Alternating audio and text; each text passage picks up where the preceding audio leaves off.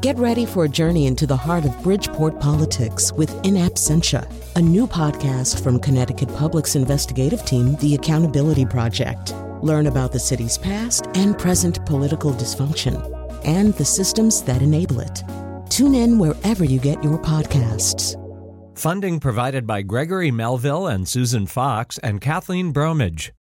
Our food wisdom comes from Mark Twain, who said, part of the secret of success in life is to eat what you like and let the food fight it out inside. Faith here. Glad you're joining the party on this podcast edition of the Faith Middleton Food Schmooze.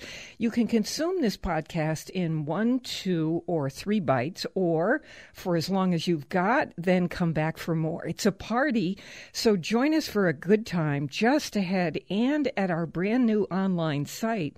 We've curated crazy good recipes, value wines, easy cocktails, hot topics, and great tips, products, and restaurants we think you should know about. Free delivery. You won't miss a drop of pleasure if you sign up for our podcast, Food Schmooze at WNPR.org. Special thanks to Chef's Equipment, Isana Plastic Surgery Center, Med Spa, and Goodwill for supporting our show, and here it is.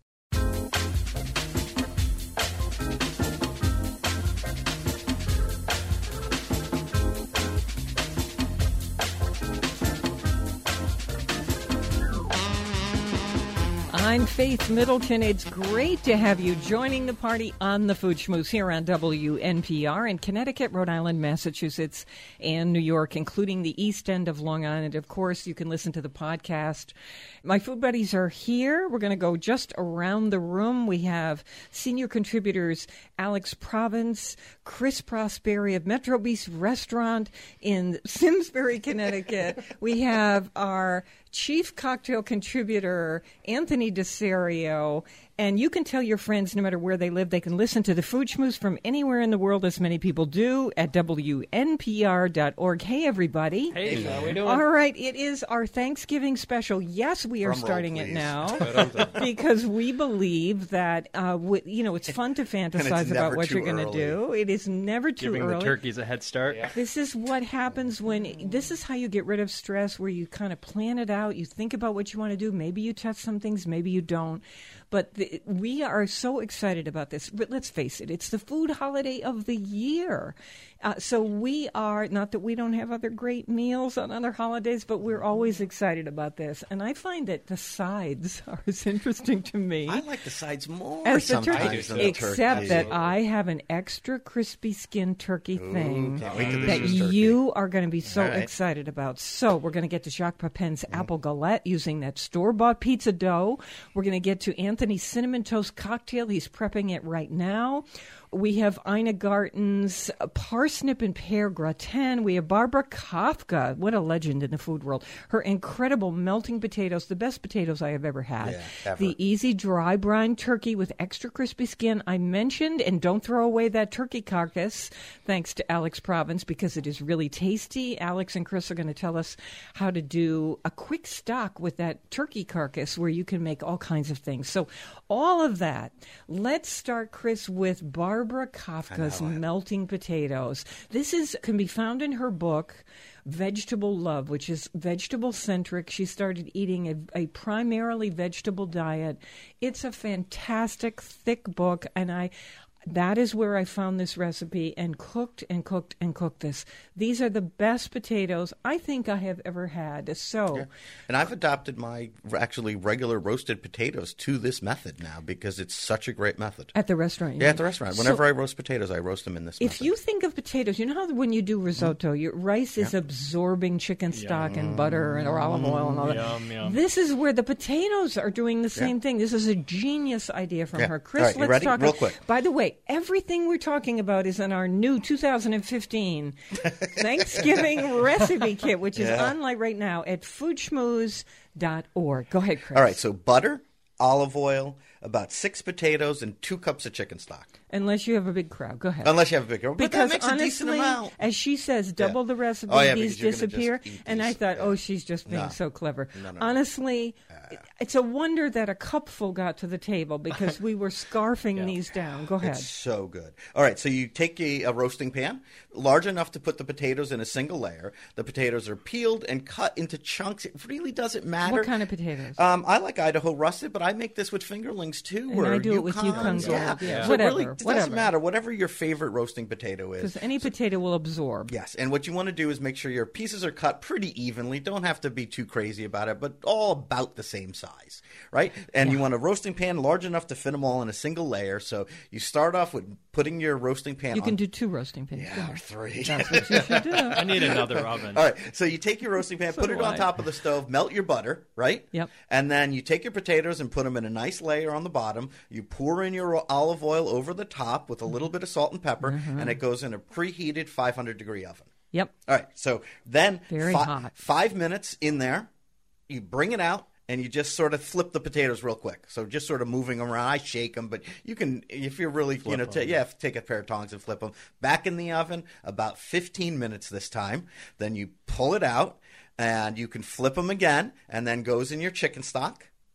Right, and then back in the oven another time. In goes the chicken stock. In goes the chicken stock, and then back And you in the oven. don't have to have homemade chicken stock. No, you can use the. I and just use the box. Yeah, and just cut down your salt, right? When you put that first addition of salt, usually when I use box chicken stock, I'll add the salt at the end. But right? use the turkey most stock. incredible would be you use your own chicken or stock. turkey stock. And then it goes back in the oven for 15 more minutes. That's it. And you'll see that the chicken stock just disappears, but it doesn't. These It are- actually gets absorbed into the potatoes with the olive oil and the butter. These are called melting Oh, my potatoes God. because they drink in these things that Drink we is have a good way, talked yeah. about. And so you put a platter of these out on the table and people go crazy. I'm telling you, they will ignore the stuffing. They will ignore the turkey. You can't. There's not a thing at my table that people really. They're just crazy, like Okay. it's crack. So we do these with fingerling potatoes sometimes. We just cut them in half and do it in that same method. And then my chef will mix in rosemary or sage.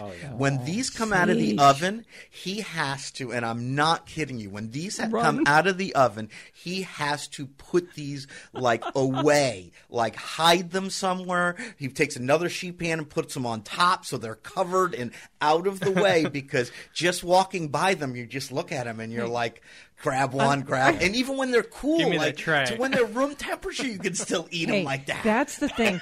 I was going to ask you, is there a way, because several things we have on here, thanks to Ina Garten, have to do with do ahead, make ahead. Chris, is there a way to make these ahead? Because do. I've never done that. Yeah, we Or totally. How make do you them do ahead. that? We make them ahead, and we don't. And You just make 'em, like we just Yeah, said. and we experimented with like not cooking them all the way, but it doesn't even matter. You make them full on. You cool them. You refrigerate them, and then the next day or 2 days later, whatever you want, you take them back out, put them in a roasting pan or a little cookie sheet because you don't need that much. You don't have to worry about adding anything, and you just throw them back in the oven and reheat them. They reheat They reheat they're better than any still roasted potato. juicy Yeah, the because way they you- soaked up that chicken and they're stock holding olive it oil. while they're in the Oh, my God. refrigerator, and then Yeah. and they don't release all that No, into and they the pan. crisp right back Oh, up like the day they came out of the oven. That's why we use. Can That's I why just we say, use this method. This is Barbara Kafka's melting potatoes. There is my opinion. There just is no better. And that book is potato. Sounds right. like if there'll you- be no leftovers whatsoever. Yeah. Could you And- add bacon No. somehow Oh my to God. that? No, but a little we bacon made, fat? No. We Anything. made it once with bacon fat, and There they you were just go. evil. Bacon You have to, fat, but you have olive to oil, make sure. butter. The problem with that is you have to make sure everyone at your table eats bacon, and that's why we don't do it that Or often. better yet, Because they not don't every- eat them. All right, If we've they don't got to eat go. bacon, We All gotta- right, moving on. Here's the thing. This is our 2015, the start of our Thanksgiving coverage. All of this online at foodschmooze.org. We're going to get to cocktails, our best champagne. I know I put this on Facebook, so a lot of you know already. And I want to say that tens of thousands of people last Thanksgiving came to our website, and we think that's going to be exceeded this year. So we have gone to a lot of trouble to get these things up there. This turkey idea, Chris, I was talking to you about extra crispy skin. Yeah, that's my favorite part. This is from Rob Foreman-Dew. Rob Foreman-Dew is a novelist who happens to be a phenomenal Southern cook. She is amazing. I adore her because she did a novel with the nervy title, Being Polite to Hitler. Okay, so she, I mean, you know, very tongue-in-cheek. So the way she does her turkey, Southern style, is just genius, I think. And so the idea is this is how I know we love to bring the whole turkey to the table, that it's very pretty, but then you sweep it back into the kitchen and start carving like mad. You carve it to smithereens. And so her idea is, you know, technically it's called a spatchcocked turkey. All it is when you order your turkey at the market, to the butcher you say, would you please remove the backbone? And then it flattens right out. And so it's not, and what happens is that you rinse it and dry it. You put it in the pan, the roasting pan, skin side down, and you salt the underside. And then you turn the bird over and you tuck the wings a little bit. You salt it again, and the salt, you want it in the crevices and on the drumsticks. And then here's dry brining. You don't have to do anything. You don't have to put in peppercorns and all this stuff, liquid and all that. No, you just take that turkey I just described and you put it in the refrigerator for 1 day, as little as 1 day, but the best is 3 days. Do not cover it. You want the air, the salt, to dry the skin, draw out the moisture. Then you take it out of the refrigerator an hour and a half before you're roasting it. And it goes in at 425. You don't have to baste it with a single thing. You check it after an hour, and you put in your thermometer, and you'll see in our recipe, if it reaches this temperature, it's time to take it out of the oven. You don't even cook a spatchcock turkey, really, as Rob says, for more than 90 minutes. But she has a convection oven, so that's a little bit faster. And save the backbone, too, for your stock. Yes, so that's a good Alex. A great idea. So you remove the bird from the oven, you let it sit for 20-30 minutes, uncovered. The skin is astonishingly crisp. The meat is evenly cooked throughout. The texture is superior. It is just absolutely terrific. And she tells you how to do it with the chicken, too. So that is our recipe online from A Southern Thanksgiving by Rob Foreman-Dew. This is a classic in Southern cooking. So how about that? Yeah, I'm a fan of not presenting the bird anymore, just because it takes a lot of the pressure out of the carving. I said in my story online. And when you take some photographs. And show them around. Yeah. Put it on the big screen. But how do you have put a roasted turkey on the big screen in the living room, and everyone can see it, and there you go. The Griswold family Christmas when they cut it, and all of a sudden it deflates. But you know what? This is the thing about doing it ahead of time. You can do it a little bit ahead of time. You can let the bird come out of the oven an hour before, 2 hours before, right? Before you have to serve it. Because I know going to people's houses for Thanksgiving, that's that stress point. When's the turkey coming out of the oven? That's when we're going to eat. Absolutely. And it causes so much stress. So obviously this is a fresh turkey, not a frozen turkey. And, you know, I'd say 3 days, but you can do it for 1 day too, depending on. So this is from our colleagues at Fine Cooking Magazine. The editors and contributors did a book years ago, How to Cook a Turkey, and it is still so useful to us. So on the other side of this break, we're going to talk to you about not only our best champagne for Thanksgiving at $20 a bottle, pretty amazing, Ina Garten's parsnip thing, the cinnamon toast cocktail from Anthony DeSerio, how to make a stock out of that turkey carcass, and so much more. The cranberry citrus compote is next. We're going to take a break now, and then we're going to give it all to you. And don't forget, this is online. Every single thing that we talk about, feel free to go there at any point. We're online 24/7, foodschmooze.org. We're going to take this short break, and we'll be right back with more of the Food Schmooze Party. Don't go away.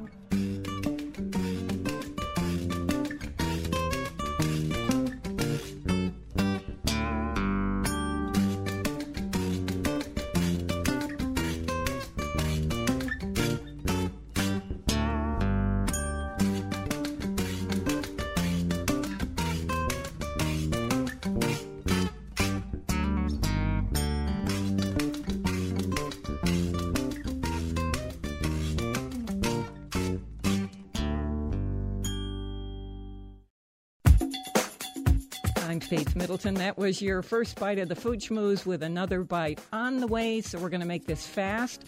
In case you're new, you can listen to this show on WNPR every Thursday afternoon at 3 and again Saturdays at noon.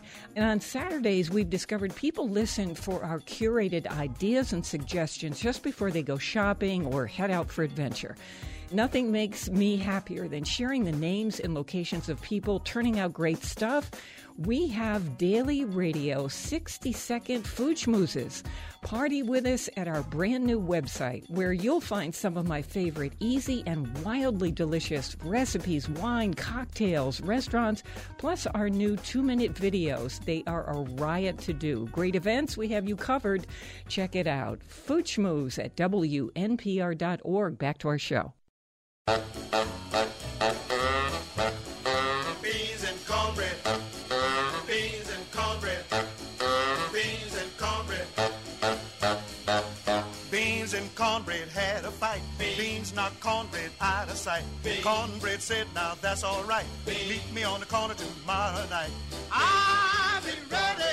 I'll be ready tomorrow night. I'll be ready. I'll be ready tomorrow night. I'll be ready. I'll be ready tomorrow night. That's what Beans said to cornbread. I'll be ready. Hey, kids in the car. We're glad you're listening. I'm Faith Middleton. The Food Schmooze Party here on WNPR is heard Wednesdays at 3 and 9 p.m., Saturdays at noon. Join us on Facebook. We've got a lot of stuff going on. Please support your local food growers and food makers, and also feed the hungry if you can. You can find everything online, as you know, at foodschmooze.org. And this is our 2015, the start of our Thanksgiving coverage. You can't believe the stuff that we have up there right now. I am with Alex and Chris and Anthony and Jonathan McNichol. We're going to go straight to, this is weird, we're going to do a dessert thing because I can't resist. I'm so excited about this. Jacques Pepin has a new cookbook out called Heart and Soul in the Kitchen. And photographs by Tom Hopkins, who's a Connecticut photographer. He's very, very good. And in here, I find something that we are going to make in my family this year because it is so easy and so much fun. It's Jacques' Apple Galette. He loves apple tarts and apple galettes or apple pies in any form, and so do I. And he found this new way of making the crust for apple galette, and he uses pizza dough that he buys at the supermarket. Of course, you can go to your pizza place, you can go to your bakery and get this. Here's what it is. You sprinkle a couple tablespoons of sugar on the baking sheet. It's online right now. It's lined with some aluminum foil. You put the pizza dough on top, and you press it out with your hands as thin as possible. You let it rest for about 15, 20 minutes, and then the oven is on 400 degrees. You know, you push it out even further, so it's got about a 12-inch. It's be very elastic at this point because it's been sitting around.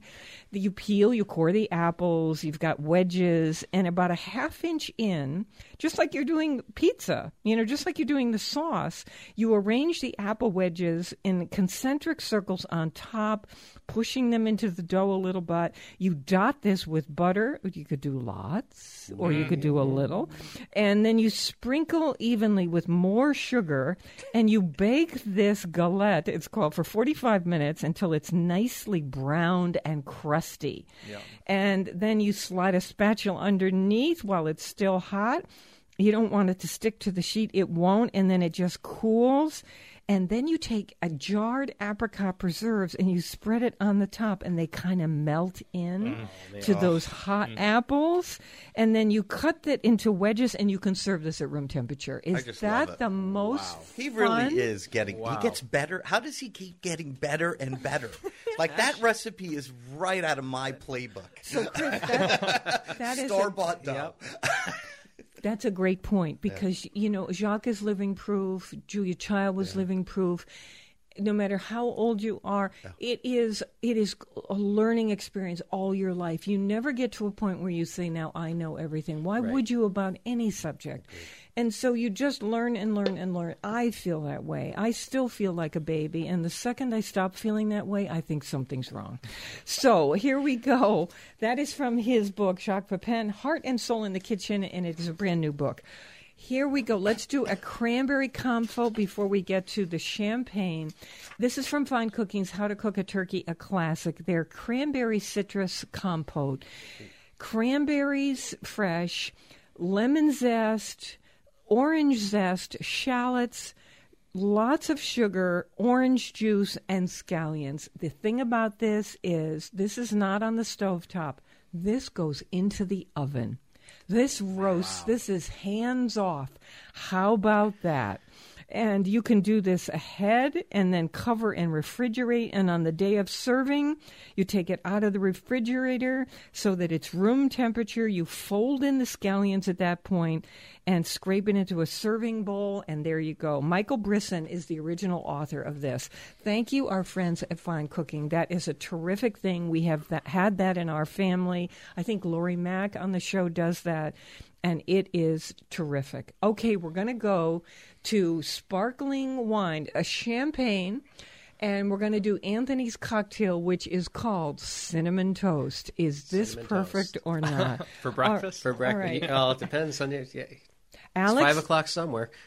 let's get to the champagne. Alex Province introduced me to this champagne, and I am nuts about it. It is such a good price point. It is called Domaine Lorraine, and it is a traditional champagne method. So, Alex, tell me about this. It has a toasty quality to it for $20 a bottle. I can't believe this. If you like yeasty, toasty, golden-colored champagne or sparkling wine, this is perfect. In the spring, Prosecco's great and Cava's great, but now that it's cooler out and you want to nestle in, champagne or this happens to come from the south of France, but tastes, I promise you, as good as any $50 champagne. So technically we don't get to call this champagne because it's not from the Champagne District, but close, we all though. know that it's champagne, sparkling wine to be perfectly correct. Love, love, love the flavor of this. So online we tell you to say at your wine store, if they don't have it, you want to call ahead and you want to be pouring something a little nice. You know, there are $10, $12, $15 ones, but if, it's Thanksgiving, if you want to bump to $20 as we do at our house, if you've got a big party, that's maybe not cost effective for you. But if you have something a little bit smaller, this is it. Domaine Lorraine, Laurens. And it's on the website at the wine store. If you call ahead, you say Winebow is the distributor, and they will make sure it is there for you within 24 hours. And wonderful. I serve champagne throughout the meal. And it may seem expensive, but if you compare this to French champagnes, it's a bargain. Oh, yeah, absolutely. Right? Oh, my I mean, goodness. compared to some of them at $50, yeah. I would put this up there quality-wise with the $40, $50, and $60 bottles. In a heartbeat. This is the closest thing to Bollinger Special Yeah. Cuvée that I've ever had, Yeah. and I'm paying $60 That's for what that. I'm saying, right? So this good- is really a good value. bargain. So this And is my- It's now going to sell out. But go ahead. So this is my mood bath. Order it As now. people come in, as I always say, I always have flute glasses and I pour champagne and people walk in and they take a sip and everyone's nicer. This is our number one sparkling wine for Thanksgiving or really any time. Domaine Lorraine. It's on the website foodschmooze.org. And now we go to our chief contributor on cocktails, Anthony DeSerio, lives in Branford, Connecticut, is a bartender. So, Anthony, tell me about this. This is called Cinnamon Toast. Cinnamon Toast. If this does not go viral on Facebook, I don't know what will. Well, I hope it does. I mean, because it's pretty universal. You can use any barrel-aged spirit that you like. So you have slightly pre-mixed because we're running out of time. we have it slightly pre-made. Basically, what we did is take all the flavors that you have out right now. You've got your apples, you've got your maple syrup, we have cinnamon, and then we're going to be using a barrel-aged tequila.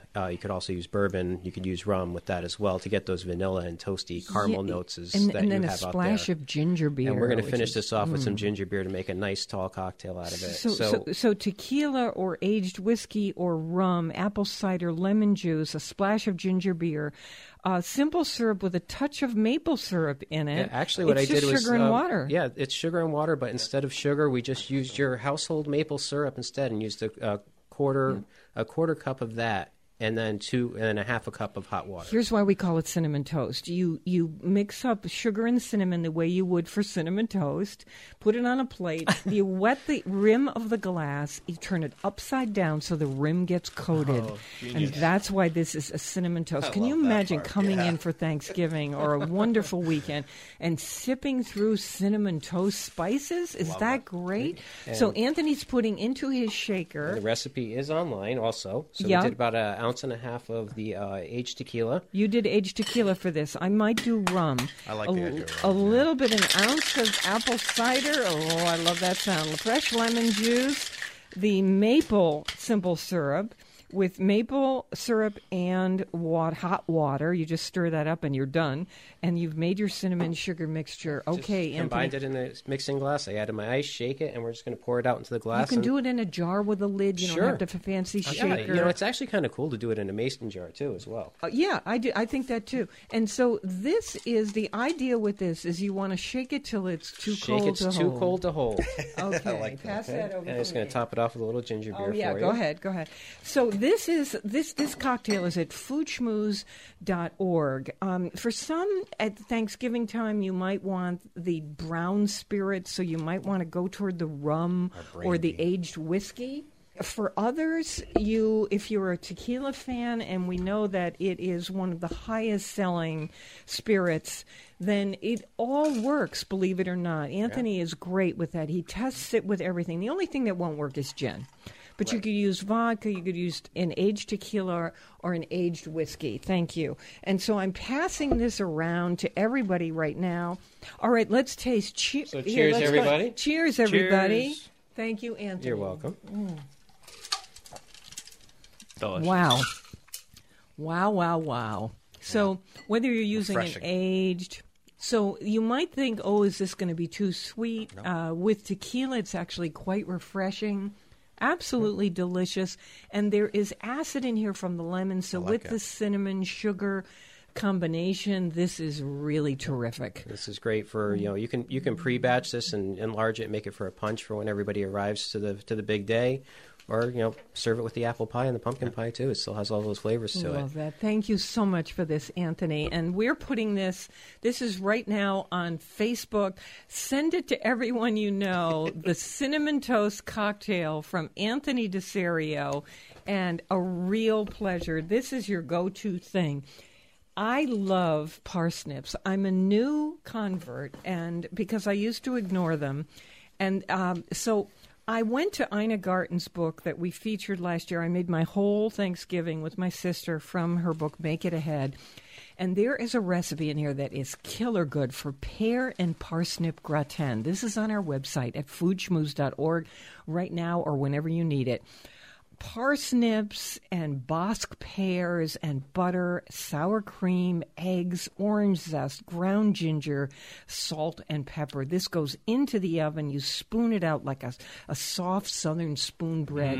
Really, really fantastic. And healthy, too. For Thanksgiving. Big fan of the parsnip. Yeah. Oh, they're good for I you. am, I'm a too. big There's fan a of the parsnip. sweetness to them that is so I always feel like a hobbit eating root vegetables. Yeah.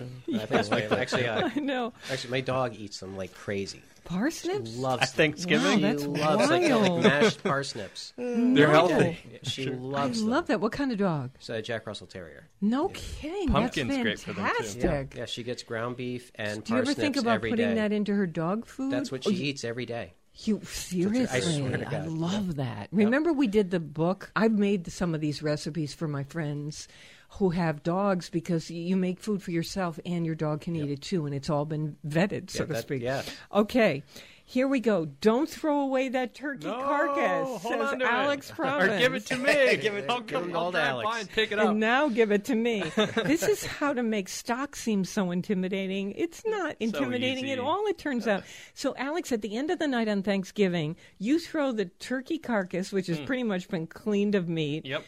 Tell us what you do really so fast. right into the stock pot. So while everyone's cleaning up dishes, take a huge stock pot, throw your turkey carcass in. You've picked all the meat. Throw in like a quartered onion, maybe a clove of garlic, some carrots, some celery, some parsley. It doesn't even have to be like well chopped. fill it right up to the top with water, turn the heat on, and let it simmer. Yeah, garlic, clove, flat leaf parsley, a couple of bay leaves, some peppercorn, some salt, and basically you bring it to a gentle simmer. You scoop off the foam as it forms, and basically in a couple hours you have this like gorgeous stock that you just filter, through you strain it into a container, freeze it, use it the next day, use it whenever, turn into turkey soup. Let's talk about how you can use that. Of course, it can be the base of a turkey soup.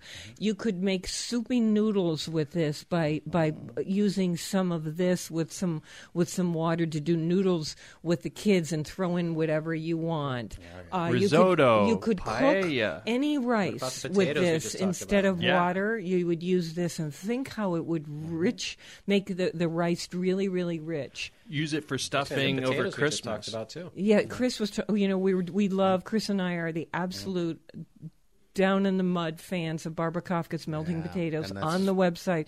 You could use this instead of chicken stock. Yeah. If you're gonna make these melting potatoes all year long, or make the stock for me. I'll drive by and pick it up and you can use it within 4 days in the refrigerator or freeze it and use it for months. Yeah, and what I do is I take that once it's strained, right, and you can put it away or whatever, but I reduce it. I put it back on the stove, reduce it till you get about like a half a quart or a little bit more, and then I take it and put it in an ice cube tray, right, and then you have your own little chicken base. Love that, right? Chris. Wow. And then you can just take that cube, put it in a pot, and add water back to it, and that's a great way to store it. And then once they come out, put it in a freezer bag, and you're done. Almost anything you make will be enriched by a cube of this. Yeah. So, for instance, I will make a salad dressing, just traditional, oil, vinegar, whatever, and I will throw in either a little beef juice that I've tossed into the freezer, maybe a little chicken stock, or how about this, the turkey stock. What does it do? It gives a kind of backbone or structure or richness to your your vinaigrette. You just don't know what it is, but it tastes so scrumptious. And you take out a little bit of the oil when you do that, and you can make a low-fat dressing, right, which is much healthier. So, I mean, there's a good reason to do it right there, is just to lower the calorie amount in your normal salad dressing by replacing it with chicken broth. Everything is on our website right now at Food Schmooze, SCH like school, MOO like the cows they eat, foodschmooze.org. We have had the best time. Thank you so much. This is the start of our Thanksgiving coverage. We're going to be adding things, of course. Tens of thousands of people used this site online last year, and we know if we're going to, succeed that this year.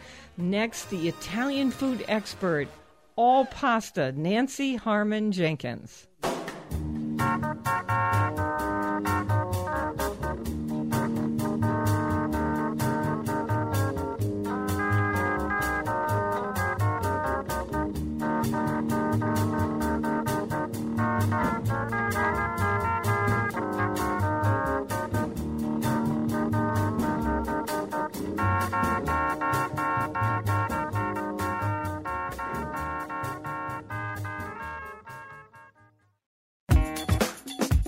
One more mouth-watering bite of the Food Schmooze. Ready? Here's something great to know about. Sign up for the app called NPR One.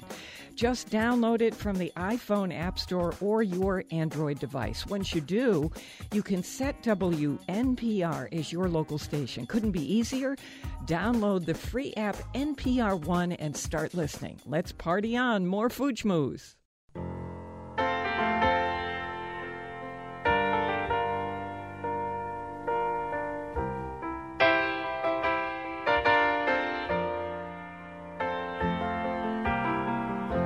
A bottle of white, a bottle of red, perhaps a bottle of rosé instead. Get a table near the stream in our old familiar place, you and I, face to face. A bottle of red, bottle of whites. It all depends upon your appetite. I'll meet you anytime you want in our Italian Isn't that the best? I'm Faith Middleton with the gang. This is the Food Schmooze Party coming to you in Connecticut, Rhode Island, Massachusetts, and New York, including the East End of Long Island. You can tweet us at FaithWNPR. Join the conversation with us on Facebook. Search The Faith Middleton Show. We have something posted on Facebook right now about, as we were just explaining, about our big choice for a Thanksgiving champagne. So check it out, The Faith Middleton Show. All right, if you visited our website this summer, you know I spent a week in Italy. The glorious town of Treviso, about 20 minutes outside of Venice. We ate pasta, a small portion, every day for lunch or dinner, whether we made it in our apartment or we had it in a restaurant. We have a returning guest now, and I'm always excited when she's on the show. She knows so much about pasta. The Italian food expert and cookbook author Nancy Harmon Jenkins. She and her daughter, chef Sarah Jenkins, have a new cookbook out, The 4 Seasons of Pasta. They are in Italy all the time. They live there part-time. They're cooking, eating, tracking down recipes. So we have a seasonal approach in this segment to pasta all year long. They tell you how to make your own pasta.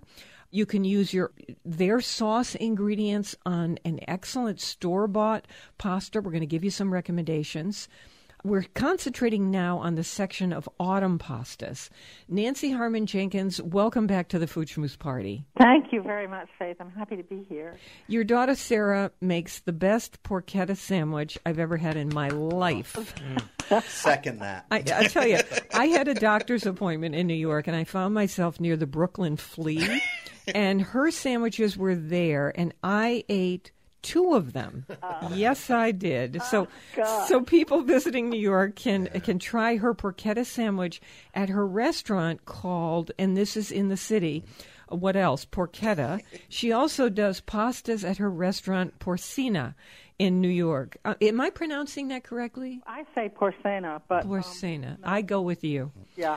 2 of my favorite places. So before we get to gorgonzola with walnuts as a sauce for pasta and a spicy broccoli rabe sauce, let's start with a basic quick lesson, Nancy, on how to cook pasta. It's very easy. Now, we're talking about dried pasta, pasta secca, we call it in Italian, that comes in a box, the best quality. Usually in a box, you've got about 500 grams, and we figure that will make 6 servings, American-style servings. You mean a pound? Yeah, it's roughly, it's a little over a pound, but we call it a pound. Mm-hmm. It's not that much over. So for that quantity of pasta, you need 6 quarts of water.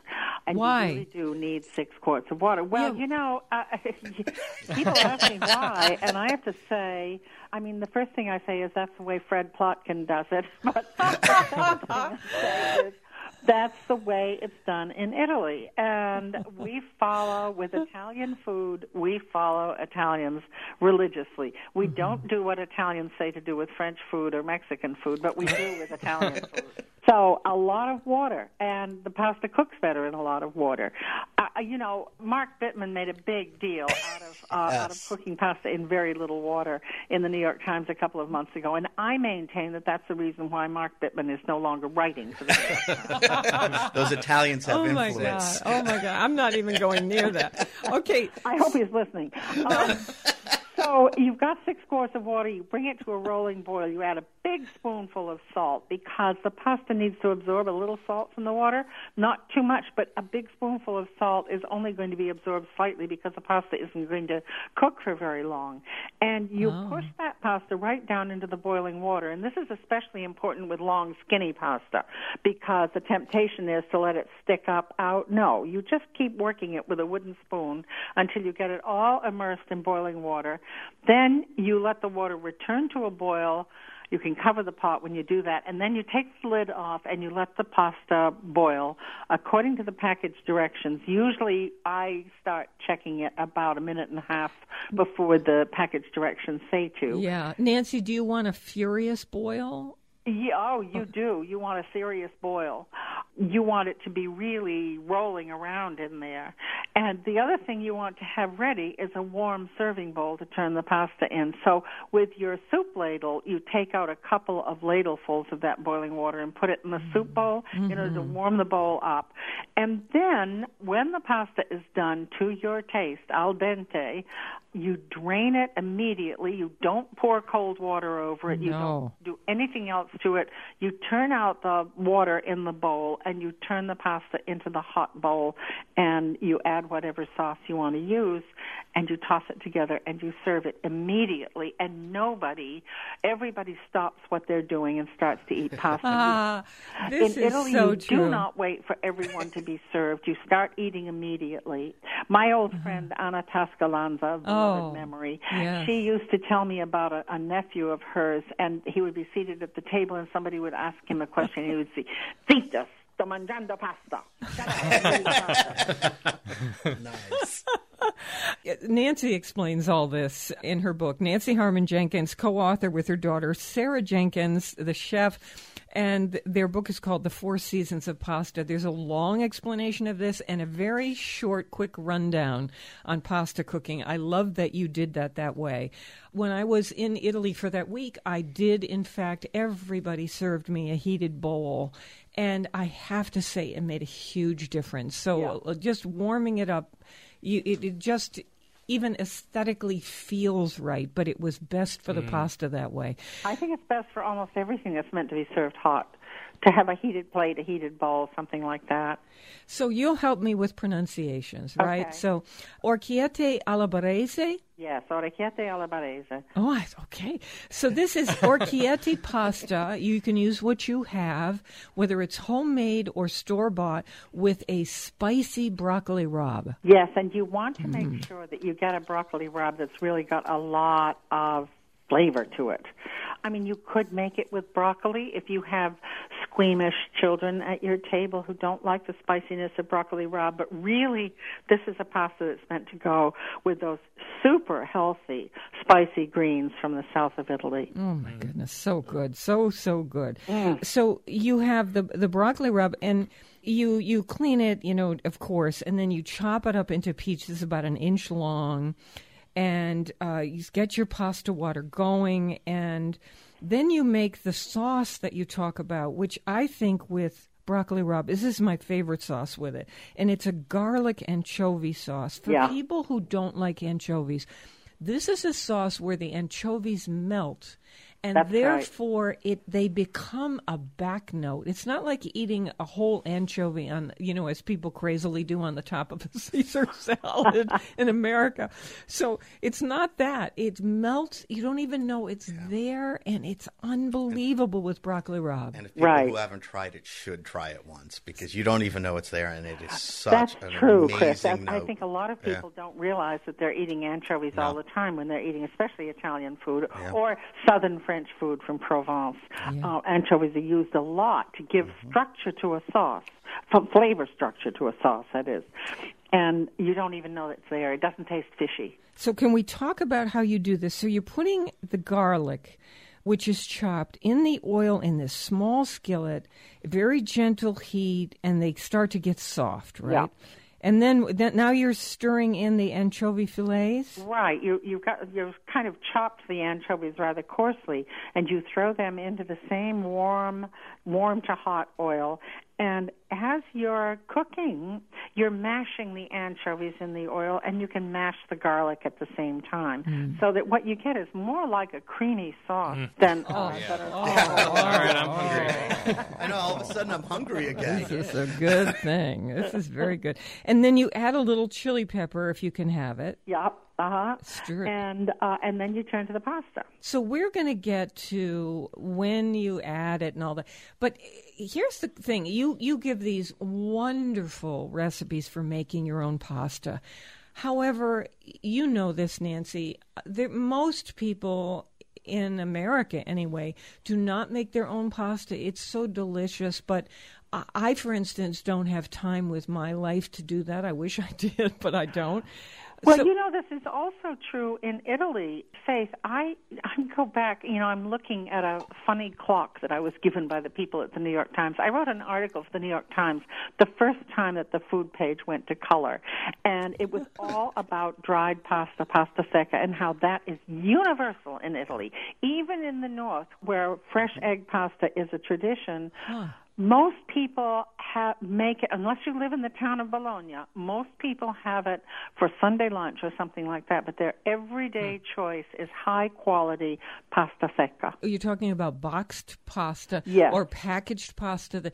Do you have brands that you would recommend to us that we can readily get in the United States? Absolutely, and I think most of them, as far as I know, are probably actually sold on Amazon.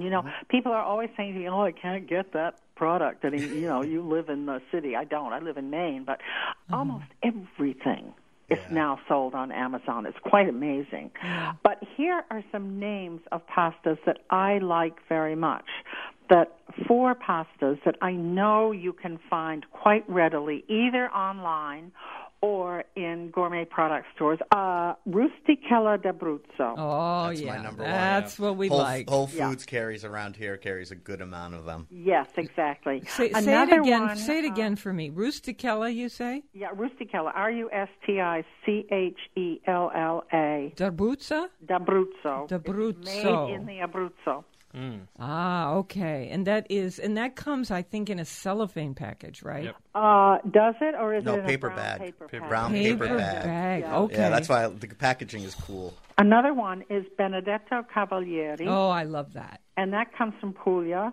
And I know it's available through Williams-Sonoma, but you can also find it often in many stores, sort of high-end gourmet stores. Benedetto Cavalieri. Yeah. Okay. And any others, or as we go on to your... Pasta Faella. I really like this pasta. Oh. And De Martino. These are 2 different pasta makers, but they both come from Gragnano, south of Naples, which is really where industrially made pasta was developed in Italy, in this wonderful town of Gragnano, south of Naples, where the water that comes down from the mountainside is supposed to be especially good, and the breezes that come up from the seaside are supposed to be especially good for making high-quality pasta. We always use De Cecco.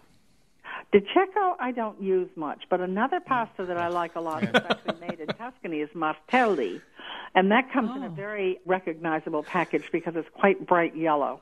Oh, I've seen that. Okay. Even some of the bigger supermarkets sometimes carry 1 or 2 of those. Okay, right. So this is Nancy Harmon Jenkins, who, with her daughter Sarah Jenkins, who's also a professional chef, not just a daughter, have done a new book together. They live part-time in Italy. They traveled to Italy 1,000,000 times. And Nancy, our guest, is in Maine, living there. And the book is called The 4 Seasons of Pasta, so that you, in the Italian tradition, can have pasta in every season of the year, especially using for your sauces what's fresh in the markets or what feels right for autumn and spring and winter and summer. Let's go to your pasta with a sunny Sicilian sauce. I'm going to take a stab at this. Elicodali al sole siciliano. Exactly. You got it. Oh, okay. I'm learning. Okay, so this is pasta with a sunny Sicilian sauce. And what makes it Sicilian? Well, it's the presence of those traditional Sicilian ingredients, anchovies, olives, capers, sultana raisins, sun-dried tomatoes, and, salt and pepper, of course, and pine nuts. Pine nuts are often found in Sicilian recipes. Parmigiano Reggiano. Oh, boy. So the raisins giving it sweetness? Yes, they are. I mean, one reason I love this recipe, one reason it's in the fall section is because it hasn't got any kind of ingredients. You could make this easily in summer or spring, but it fits the fall because that's when it's along about November and it's getting dark very early and it's gray, and I'm talking about Maine. It's miserable. And what would be better? What could evoke sunshine in the Mediterranean more than this sauce? Because it's full of all those sunny Sicilian flavors. But almost everything in there is something that you probably have and should have in your store cupboard. So we want your street address so that we can look at property anywhere near your house. This is what we want to do. Okay. Okay. Smell the location. I know. I know. And actually, I'm thinking Nancy is as close to the kind of Italy-scape landscape, not in southern Italy, but the Italian landscape where things are fresh and seasonal, lots of great seafood. And so let's go to a tagliatelle with gorgonzola cream and fresh walnuts. This is one of my favorite combinations. It's just staggering, isn't it? I mean, I think that gorgonzola and walnuts are a wonderful thing to serve at the end of a meal anyway, but why not start the meal off with them too? I know. Okay, so we've got, in this recipe, walnut halves. This is an easy one to do. Walnut halves, heavy cream, gorgonzola, Parmigiano Reggiano, black pepper, and you can use Grana Padano, which is an alternate to Parmigiano Reggiano. Parmigiano Reggiano considered the royalty of cheese in this region, but I am a fan, after touring the Grana Padano factories in Italy, I am a huge fan of this cheese and think it's undersold. I think you're right. It's considered the poor cousin, and it really isn't. It's a very fine cheese in its own right. Oh, thank you. Quick question before we go. The last recipe we did was that Sicilian treatment, and that has a rigatoni if you're buying your pasta. When I talk to travel editors now, I say, what has surprised you most about Italy? And they say the last place I went, the last place I wanted to go was Sicily. And when I got there, the food was so outstanding, I might declare it the best food of Italy. Yeah. It is amazing. I'm going back there next month in October. I'm doing a cooking class at a series of cooking classes at, speaking of Anna Tascalanza, at the school that her daughter Fabrizia now runs.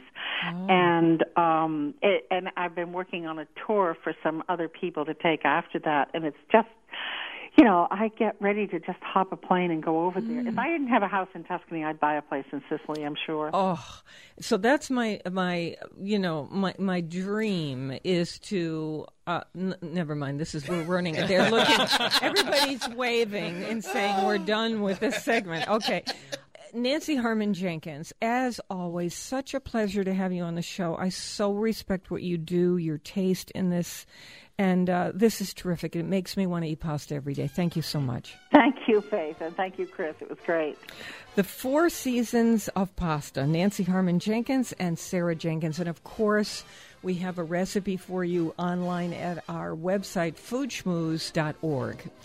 You have a seat at our table anytime on radio and online. Eat, drink, and be merry. In New Haven, I'm Faith Middleton.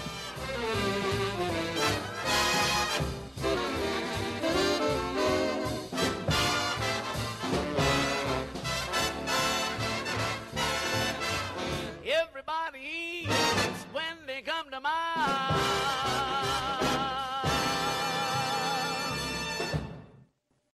See what I mean? This is the place to have a good time, so come back. You can listen to just one or two bites, or, oops, I ate the whole thing, which is entirely admirable. Please allow me to thank Chef's Equipment, Isana Plastic Surgery Center, Med Spa, and Goodwill for their support of the Faith Middleton Food Schmooze. You can listen on the radio 3 p.m. Thursdays and noon Saturdays. You'll hear our new 60-second Food Schmoozes daily on WNPR. Join the party with us next week. Online, Food Schmooze at WNPR.org. Meanwhile, eat, drink, and be merry. I'm Faith Middleton.